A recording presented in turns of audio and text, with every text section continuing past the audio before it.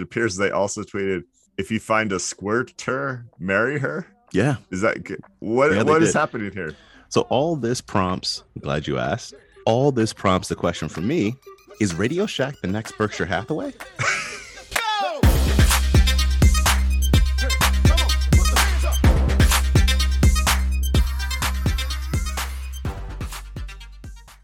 This podcast contains the arguably witty banter of two friends, Skippy and Dougals, that like to debate about investing.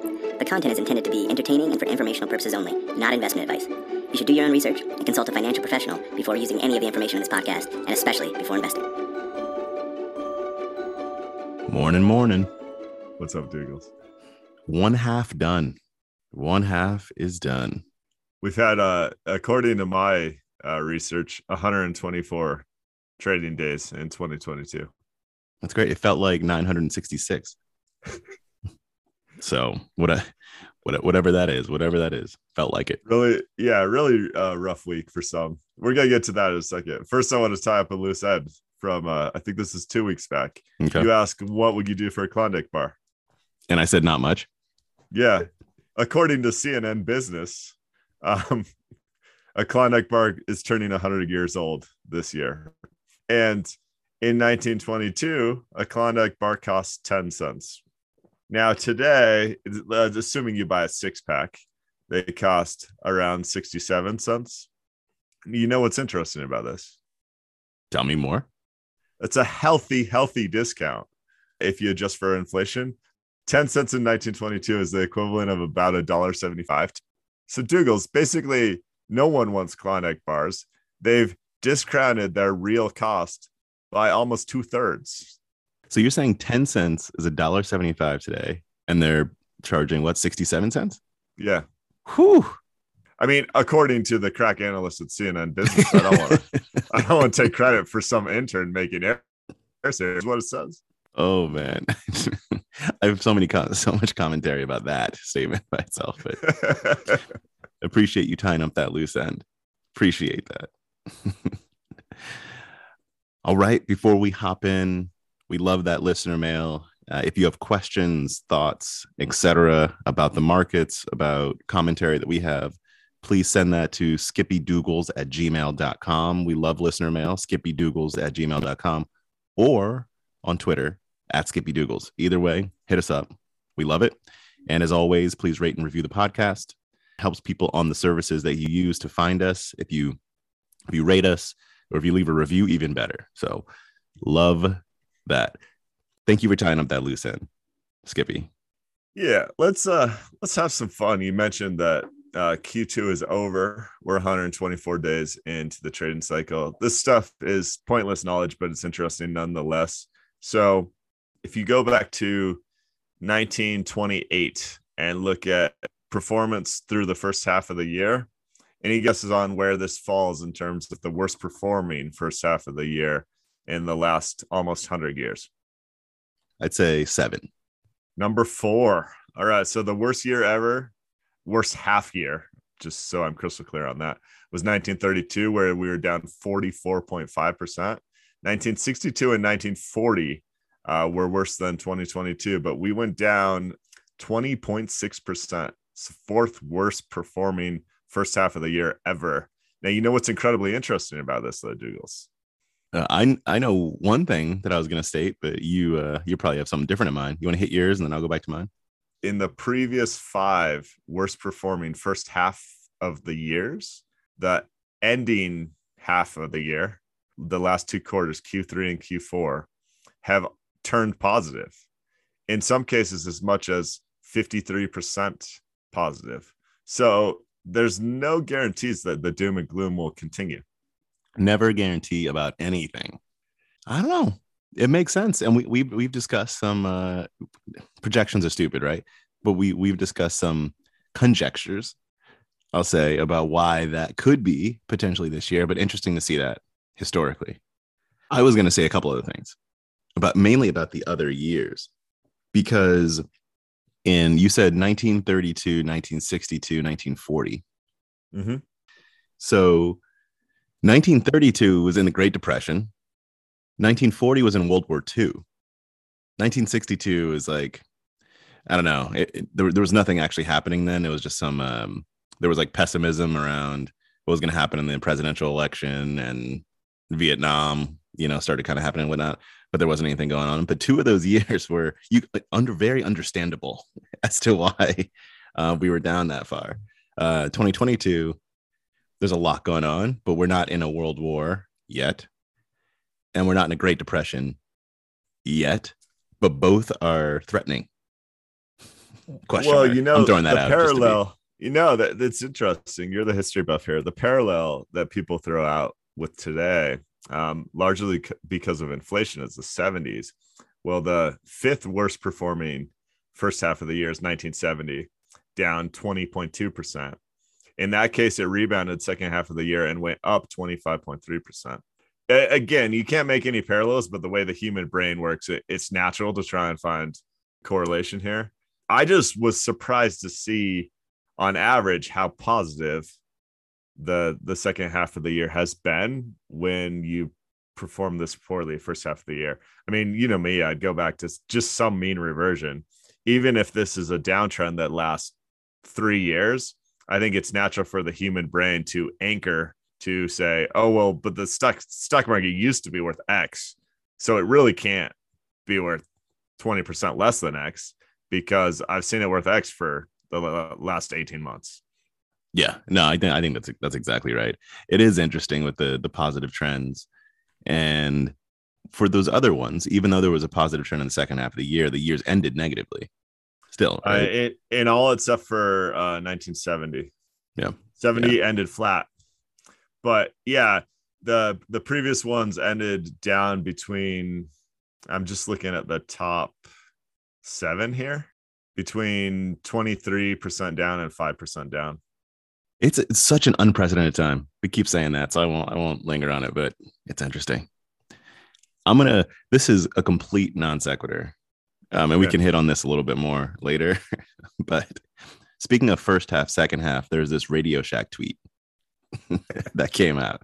Actually, maybe I'll touch on it now, and you can pull us back to reality. Yeah. I'm just gonna full dip into the fishbowl and throw out this Radio Shack tweet, and then throw out why I find it to be interesting, and we can do what we will, or just throw it in the trash. So here's the tweet. Taking the second half of an edible after feeling nothing from the first half is always a bad idea. This chocolate bar got me out here fighting for my life. What? Somehow I missed this. What?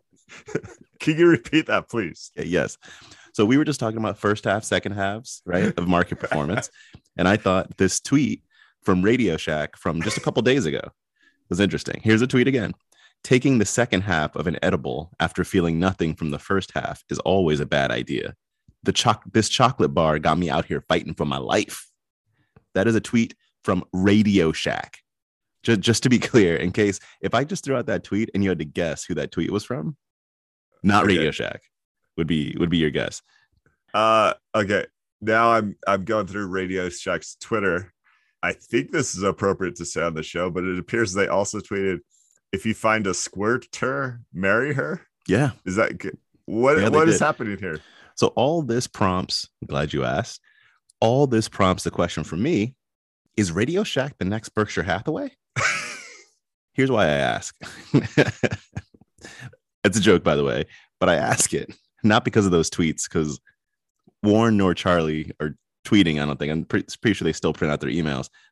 But the reason I ask is because for those that are not familiar with Berkshire Hathaway's history, Berkshire Hathaway was a textile manufacturing company that then Warren Buffett bought back in the 60s, I think, maybe early 70s, something like that, 60s, 70s. And then Berkshire Hathaway started buying other businesses. So it became this conglomerate, right? Investment company, but it was a textile manufacturing company. I say that because Radio Shack, about a year ago, we actually got some listener mail about how Radio Shack was getting into crypto. And now Radio Shack is just basically full on a crypto / e-commerce company.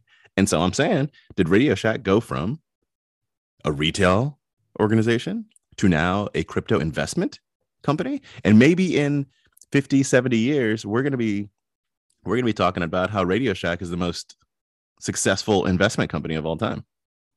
We're not. We're really not.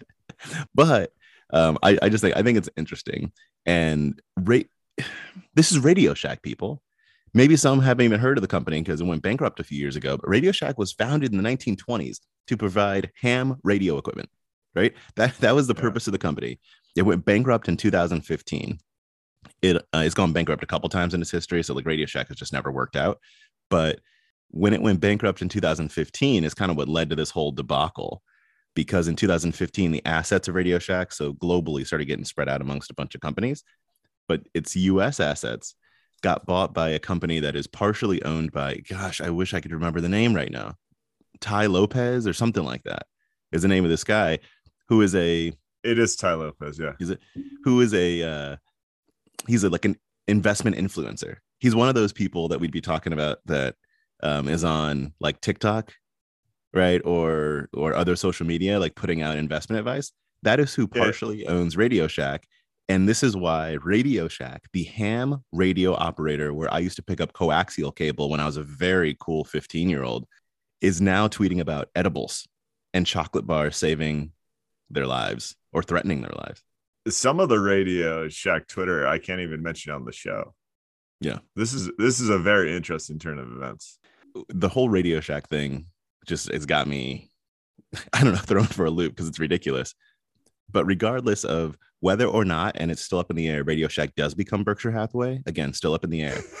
But whether or not that does happen, I still think this tweet fits with that last conversation you were having about first halves and second halves. First half, second half. No, you're so right. Right. Let's let me pull you back because I haven't finished with my quiz. Let's talk S&P 500 first half performance. Worst performing stocks. Throw out some guesses. I got to first know what's in the S&P 500 squarely, but I think I saw somewhere that Netflix is the worst. Netflix is the worst, down 70%. I'm guessing Meta's up there somewhere. Got some other names: Carnival Corp, Bed Bath and Beyond, PayPal, and Etsy, all in that bottom 10, all down between 50 and 70%. Now, top performers, do you just want me to spill the beans, or you got to? The number one is going to make you so mad. It's all the oil companies. Number one, Occidental Petroleum Corp. We actually had a conversation on the show where I told you not to buy it effectively. So great. And there we go. Let me pull. I think you sent this over. Hold on, let me pull it up. I mean, Occidental is up 104%. Shout out to our friend Jeff at Occidental, by the way. Exxon's up there. Valero. The top 20 names here are like 80% oil and gas. Yeah. Oh, this is an interesting list. Netflix, Etsy, Align, PayPal, Bath and Body Works. What's interesting to me is so I would expect, because of this types of stuff that I own, to own something that's in the worst performing. I don't. So great. Although some of my stocks aren't doing all that well anyway.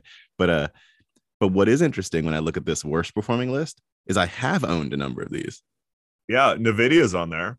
Yeah. NVIDIA I sold at the beginning of this year. Netflix I sold, was that the beginning of last year or 2 years ago? Something like that. Illumina I've owned and sold. Royal Caribbean and Carnival I bought at the bottom in 2020 and sold near immediately. These are like some of my old, I feel like they're like, I don't know, foster kids or something. I've never had foster kid, but like that I like have had at some point. So like I still feel a connection to these children of mine, and they're getting hurt. Totally understand. Hold on, I got the intern working on some quick research for me. I think I may own one of the bottom 10. Give me a second. You don't know? No. I just, I purchased some more Kohl's yesterday. Their acquisition fell through, and yesterday they were down 20% because of that. So I thought that might push them into the worst performing here, Dougals, but we didn't quite make it. We didn't quite make it. Something to strive for the rest of the year. Yeah, super interesting list. The funny thing, I have a printout here because I was going to do a quiz across sectors, but like if you're not oil and gas, if you're not the Russian ruble, you had a terrible first half of the year. Those are basically the only things that did well. I guess the dollar still is pretty strong. Yep. I think gold's only down 1% or something like that. Everything else is down.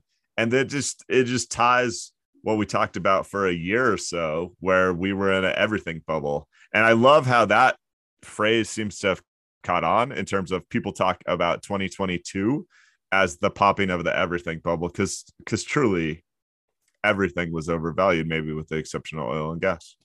Very true.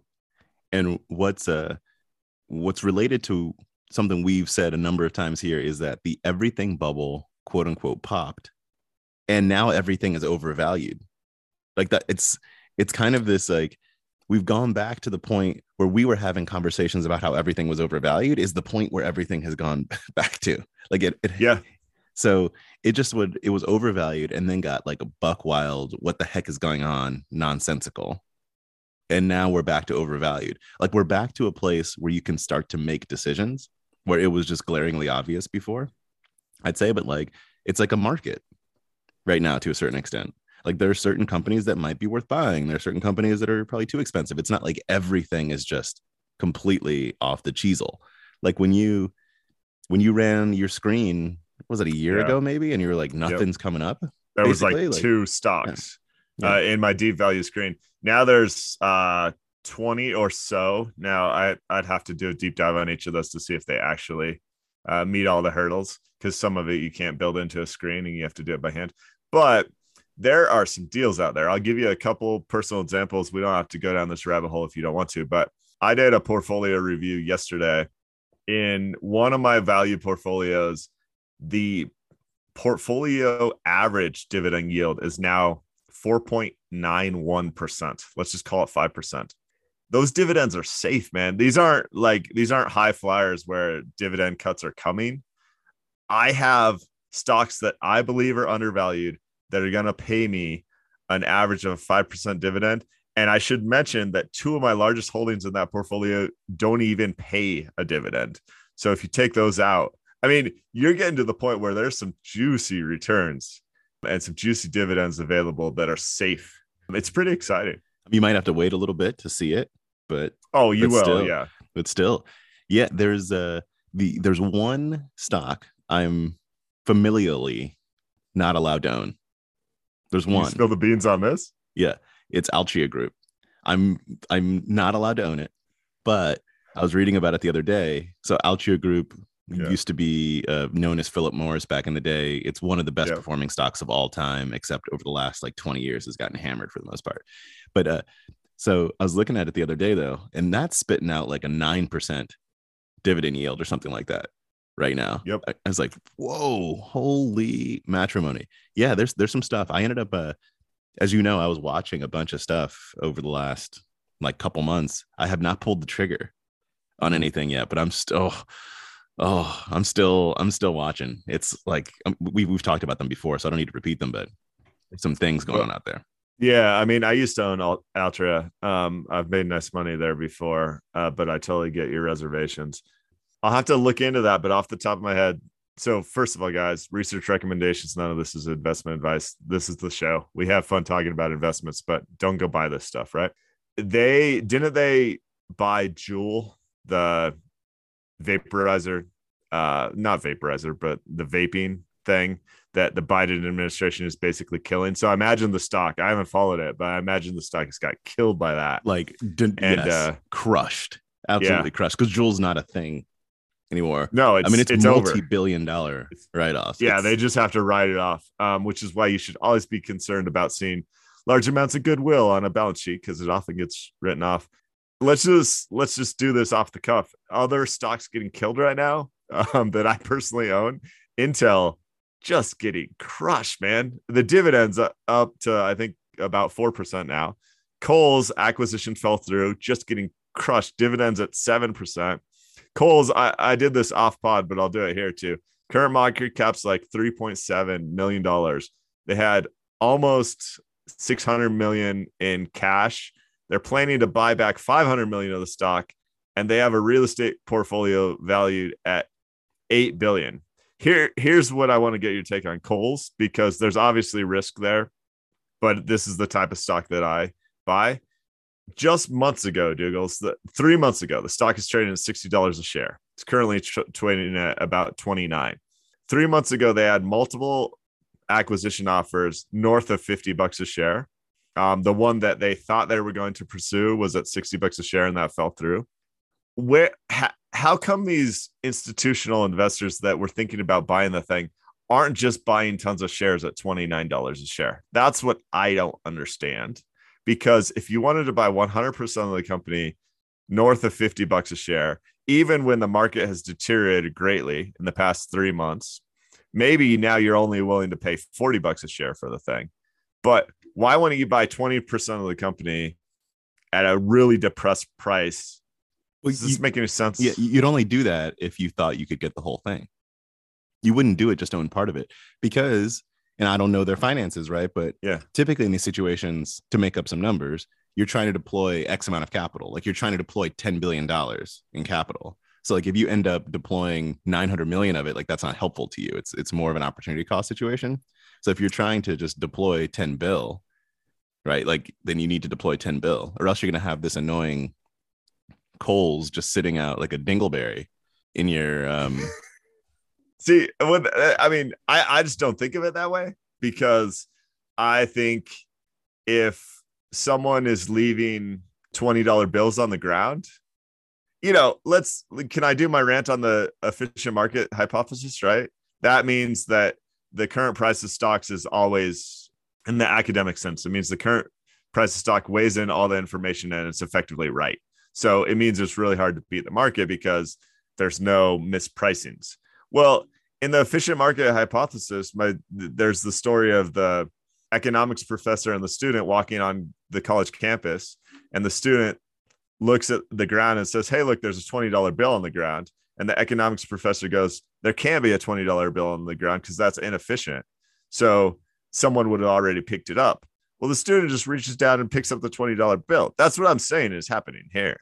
Is the mispricing is so great based on the reaction to bad news.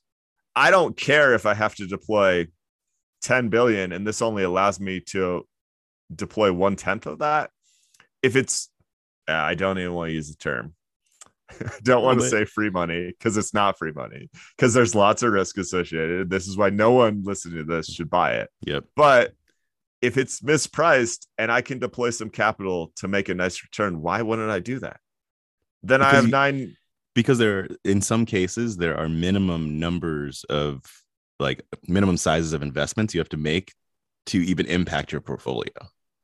And there's opportunity cost in you deploying that. So if there's another like $10 billion investment you could make, you have to you need the capital for that or else you're only going to have. Sure. That's the rationale. True. I get it for your portfolio, right? Or like my portfolio. Like I get that, but I'm on stuff being down, as you know, that's all I got home. I got Mary J. Blige sitting on top of my portfolio singing about how she's going down. What I like right now about the portfolio though, not the returns, let's be clear, but what I like right now about my portfolio is I'm at a point where there's only one stock that I hold that isn't a long-term hold or that isn't either model or long-term hold. Yeah. And so I have the 50-year mentality or whatever that's like sitting on it for my whole. So like, that's great.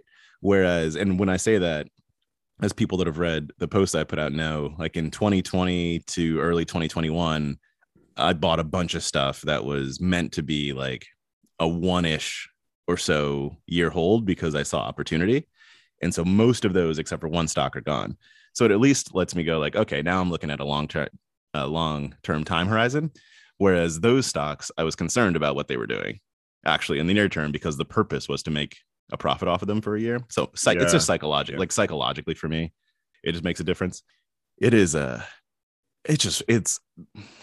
I know we use this word a lot. It's just fun right now. Like I think all this is fun to take a look at. It's great. Yeah. On the topic of financial advice, fishbowl time. All right. I read an article about a paper. I have not yet read the paper, but I read an article about a paper. It's called How Susceptible Are You to Financial BS? The actual article spells out that acronym, but we got kids at home. So Yeah, you specifically recently were talking about how there's like so much financial advice out there, and you're like, how does this exist? Like, how is there all this financial nonsense out here Yep. that's touting itself as advice? And that's existed for a long period of time, but now it's becoming easier and easier for this stuff to spread, and people have gotten really good at like making it into entertainment, but pushing it as advice. So there's this paper that came out that this article wrote about called Individual Differences in Susceptibility to Financial BS. And what they did in this study was they created a bunch of like real financial statements. Well, that's a terrible term. I mean like financial like sentences, right? When I say statements, right? And then they created a bunch of nonsense ones, like using financial jargon. They just like randomly kind of put words together to create to create phrases and sentences. Like an example of one of the fake ones would be, a cheap loan is beyond all new destiny, or money eases the costs of those who borrow, right? And so what they were trying to do is, you know how some of the like the bright great investors have created these like really pithy statements. So they like created some of those, but just randomly, like they just chose like financial phrases and just created randomly.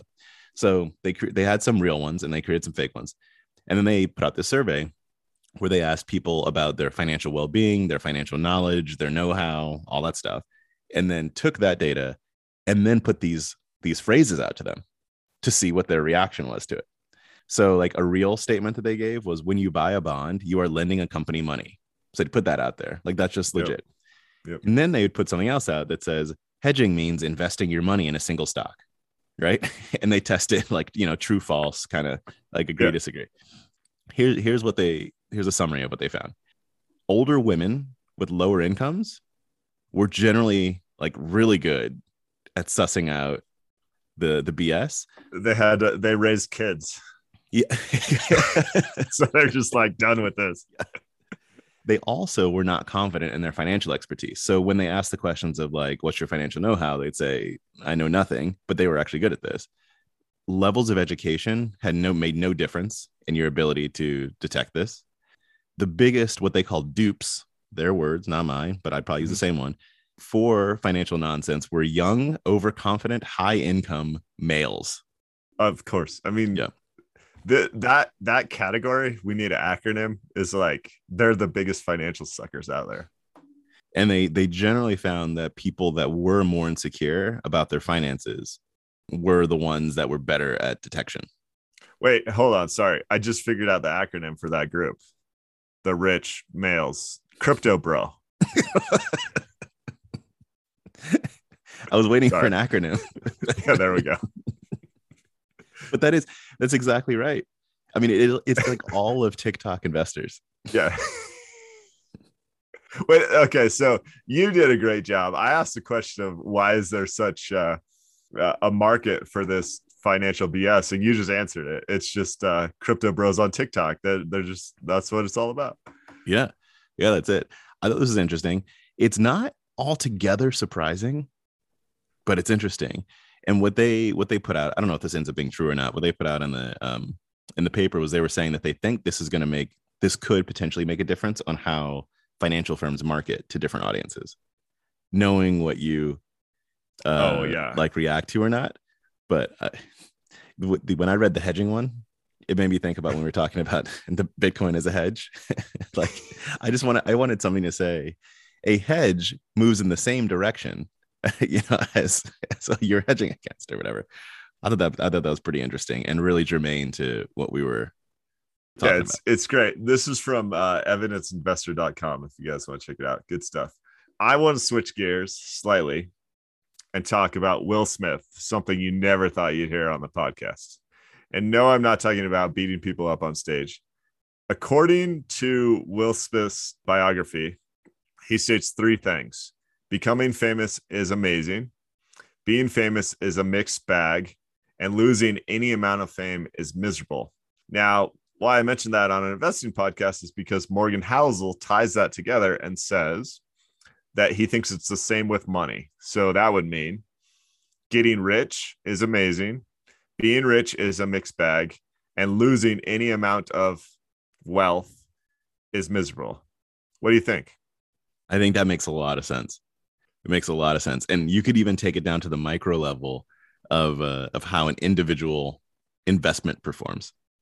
Yeah. Oh yeah. Because you have an individual investment. If it's taken off to the moon, like it's exhilarating, like absolutely exhilarating.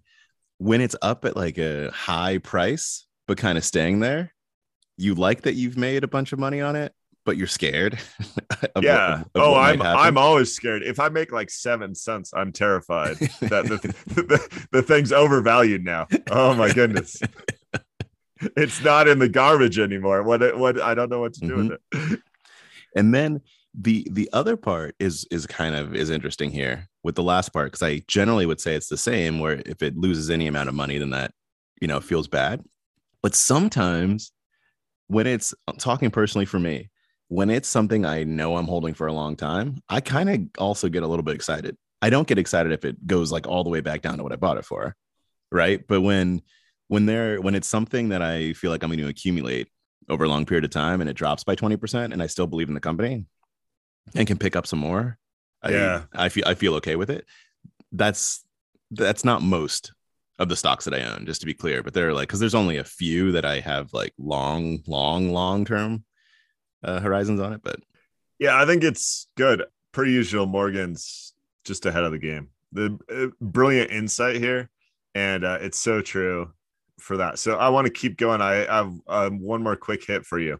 Have you ever heard of CoinFlex? No. Why would I? Me neither, but apparently it's a crypto exchange that paused withdrawals this week. Do you know their solution to trying to allow people to withdraw their money? I can't. I just can't.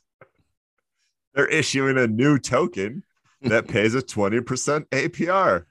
Hold on. This is, yeah, go. Hold on. So let me just analogize this for a second.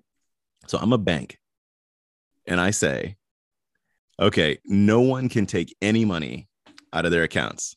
That's right. Wait, you expected to be able to take money out of your account? But we're opening up this new kind of account that you can put more money into.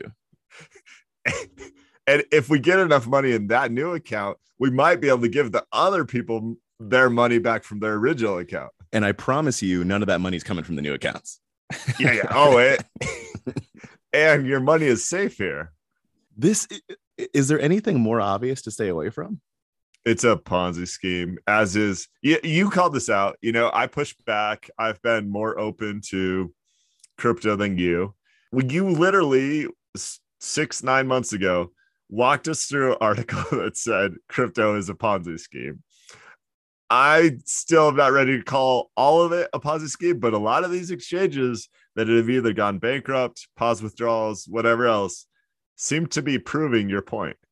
And it's mostly, to be fair, it's not like the underlying currencies are inherently a Ponzi scheme. It's that they are ripe for Ponziness. Ponziness. Yeah. One more thing on crypto, and then we'll go back to your fishbowl. I have to read this tweet. It's from Packy McCormick this week. And he says, the year is 2140. There are 21 million Bitcoin. Michael Saylor owns all of them. Michael Saylor is now immortal. MicroStrategy has long since folded. His Bitcoin are worth $13.93, but they are his. He is happy. He will be happy forever. There are only 21 million Bitcoin. My favorite thing about this is that it's 120 years from now. And he's still alive. Yeah, it's 100. Like, it's taken 120 years. My favorite thing about this is that it's worth $13.93. Oh my goodness, we have too much fun with this stuff. Way too much fun. And for those who don't have any background, Michael Saylor owns a analytics firm. He's taken on billions of dollars worth of debt to buy Bitcoin. He has told people for years to mortgage their house to buy Bitcoin. Whether that turns out to be good advice 120 years from now, I don't know, and I don't care. But he bought more Bitcoin this week, Douglas. I mean, he's just up to his eyeballs in debt, but he's gonna ride the ship all the way to the ground. No doubt about it. Yeah. And these stories are far from over, but it is enjoyable and this is not enjoyable because of anyone's pain. It's just from a like narrative arc perspective. It's enjoyable to think back to some of the more in-depth conversations that we had about some of this stuff that are happening, like SPACs. And like we back in, was it last fall when we were looking at MicroStrategy, which is the analytics firm that Michael Saylor runs. We were looking at their 10K or 10Q. I can't remember whether it was the end of the year or quarter. And like looking at the number of times that he mentioned Bitcoin or cryptocurrency versus analytics and stuff like that. Like, and now seeing, wasn't it like 700, like Bitcoin 700 times? And it was like analytics 15. Yeah, it was just, it's ridiculous. All right. I have one more item in my fishbowl. This is about Atlassian. Atlassian is an Australian company. It's an enterprise software company. Creates products like Jira, Confluence, and a whole bunch of other ones that allow collaboration in the workplace. And I have actually liked Atlassian for a long time as a company, and even I'll say as a potential investment. But I've never got into it because it's always felt too expensive to me. But like I've liked the prospect of it. And what I want to talk about here is like not even, it's about Atlassian. Like everything is fully about Atlassian, but it's just this type of arc I think is really interesting. So a few facts here. Atlassian is about 20 years old, unprofitable, and so it's founded in the early 2000s, went public in 2015. It's trading at roughly 50 billion or so right now, which is about over 10x its value when it went public, almost 20 times sales, et cetera, et cetera. Has it ever made money? So here's I don't believe it's ever bottom line made money. Okay. But what the most interesting part is during its pre-public time, it was growing insanely fast. And it was growing through like word of mouth popularity, right? So marketing spend didn't really need to occur. And so it's kind of one of those like, and I don't know the books right back then because they didn't have to expose it.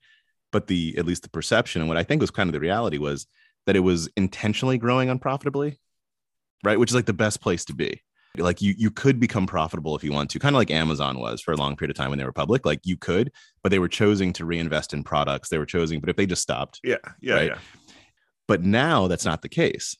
Like, so now they are spending a lot of money on marketing.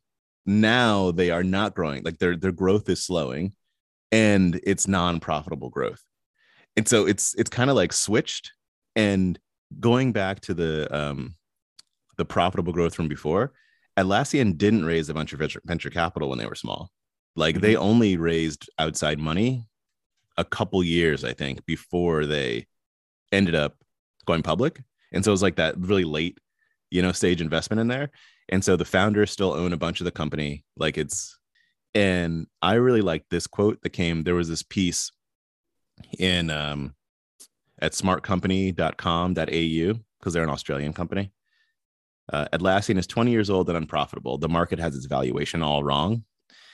This quote from this article I liked. It says, Atlassian has somehow become the Benjamin Button of the tech sector, profitable as a startup and loss-making as it has matured. And for those that have not read or seen The Curious Case of Benjamin Button, Benjamin Button was an old man as a baby and became a baby as an old man. I promise you it's better than that. But that is the premise of that's the premise of the story. It's really kind of fascinating because this was, as I mentioned, it's like a company. So their ticker is TEAM, their collaboration company. Their ticker is TEAM. I've been watching them basically since they went public because I just think it's like a fascinating company. But they've grown. Their stock price has grown so fast. I mean, they've gotten cut more than in half since all this stuff started going down, and they're still like 10x what they were when they went public. Yeah, I'm pulling up some financials here. You know me, I hate so many things about this company from an investment perspective. Okay, let me clarify.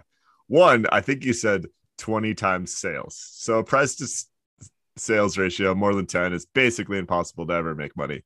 You're double that. Two, you mentioned currently not profitable. Maybe they were profitable long ago. I'm trying to pull some of that up. Three, anytime I have to work in Jira, that means I have to deal with the technology team on some massive wasted project. I mean, come on. I see some of their competitors here, Monday.com, Basecamp. Those I like better tools in my personal experience because that means I don't have to deal with the technology department. Man. All right. So here we go. At least in the past 4 years, I haven't made any money. Revenue 2.6 billion. I won't do this on the pod. It's an interesting one.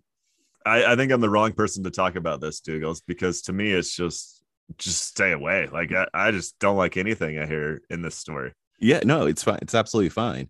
Because what was most interesting to me is that I've known about Atlassian since the 2000s. And so most of their pre-public story, like the narrative that I told myself, right, about Atlassian before they went public was this: they were growing on their own, didn't have to raise money, could be profitable whenever they wanted to. It was all word of mouth. And then they go public. And in my head, I'm like, that is the type of company that can be around for the long term. Right. And I look at how their audience growth is. And now that they've been public for 7 years, it seems like they've now become a company that I actually wasn't interested in. You know, like if this were the company when they were public, when they were private, if Atlassian from the beginning had to raise money every 18 months, every 2 years, right, and was an enterprise software company that made Jira, Confluence, etc., I never would have been interested in them. Yep. And so it's kind of flipped, like reading this article, because when I say I've been watching them for a while, I've basically been watching the stock price. I haven't been reading 10Ks or anything. And reading this article makes me go, oh, actually, like maybe they're coming off my watch list. Like they're not the company that I remember them being.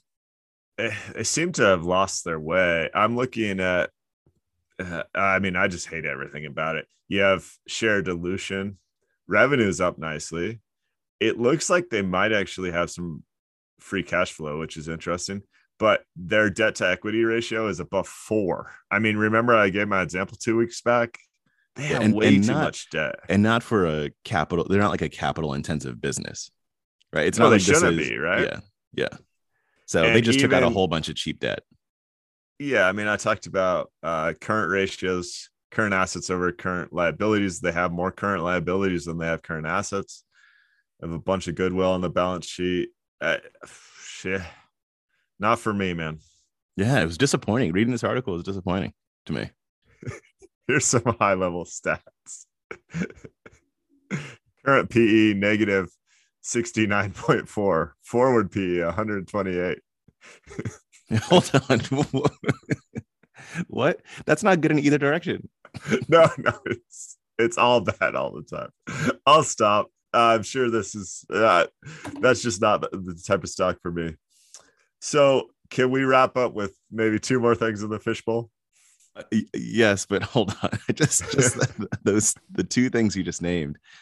So the narrative there is you're losing so much money right now that your PE is like aggressively negative, and you're projected to make money in the future. That's great, but you're projected to make so little money in the future that your PE is aggressively positive. Like, yeah, I mean, listen, if your price to sales is 20, then your PE is going to be in the range of 100. This makes perfect sense to me, assuming you could actually have positive earnings, which, yeah. So, yeah. All right. So that was not for you. I get it. And no longer for me, I think, as well. All right. Go to your fishbowl. All right. Columbia University has me upset. 6 months back, we talked about the Columbia math professor who did a takedown of his own university, which is still the most amazing thing that's happened. He wrote like a 20-page breakdown of how all the stats that I submitted the U.S. World News and Report for the rankings appear to be inflated on the positive side, which is how Columbia went from a university ranked in the 20s in that ranking system to the number 2 ranked university in the world. For those who don't know, I'd be happy to provide the tangent around the U.S. World News and Report ranking system and how flawed it is to start with, and how it's basically about repetition. It's a self-fulfilling prophecy of who has the biggest endowment and who has the best reputation. So it's crap anyway. But what Columbia's administrators did this time around is not provide the correct numbers, because if they did that, they would have gone to number 2. Probably, I'm sure they know in-house. They probably would have gone from number 2 to number 30, right? So you wouldn't want to do that. What they chose to do, and even the New York Times seems to kind of be laughing at this in the article I read, is they just aren't going to participate in the U.S. World News and Report rankings this year. And they're going to see what things look like in future years.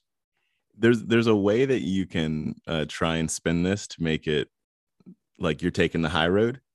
After reflection, we disagree with the way in which the U.S. News and World Report like calculates their rankings.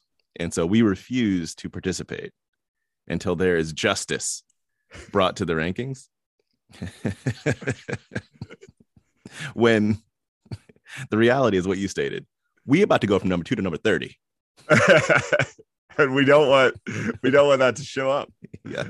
And this professor even did a high level breakdown of how beneficial that's been to increases in tuition, enrollment, everything else. Columbia is a fine university, I'm sure. Whether it's the 100th best university in the world or the second, I don't really care. It's a great place. There's lots of great universities. The ranking system has me fired up because it's just complete garbage.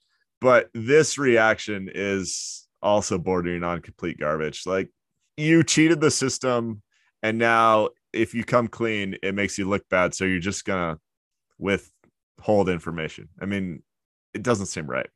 I applaud that and agree that the math professor breakdown was pure gold. So good. It was so good back in the day. Cool. Anything else in your fishbowl? That is it for me. Well, here's a couple things. One, we have had the conversation, and we know this is a holiday weekend coming out on the 4th. So happy 4th of July. We've had the conversation that a lot of podcasts take those times off. We're intentionally trying to provide good content on the 4th. So if you have some downtime, need to get away from the family or whatever, you have something good to listen to. If you appreciate that approach, shoot us a review or even an email that just says, thanks, guys. That'd be meaningful. If you want to become a premium subscriber, hit up supercast.skippydougals.com and you can support the show there. Hope all is well and enjoy the holiday. Peace. Thank you.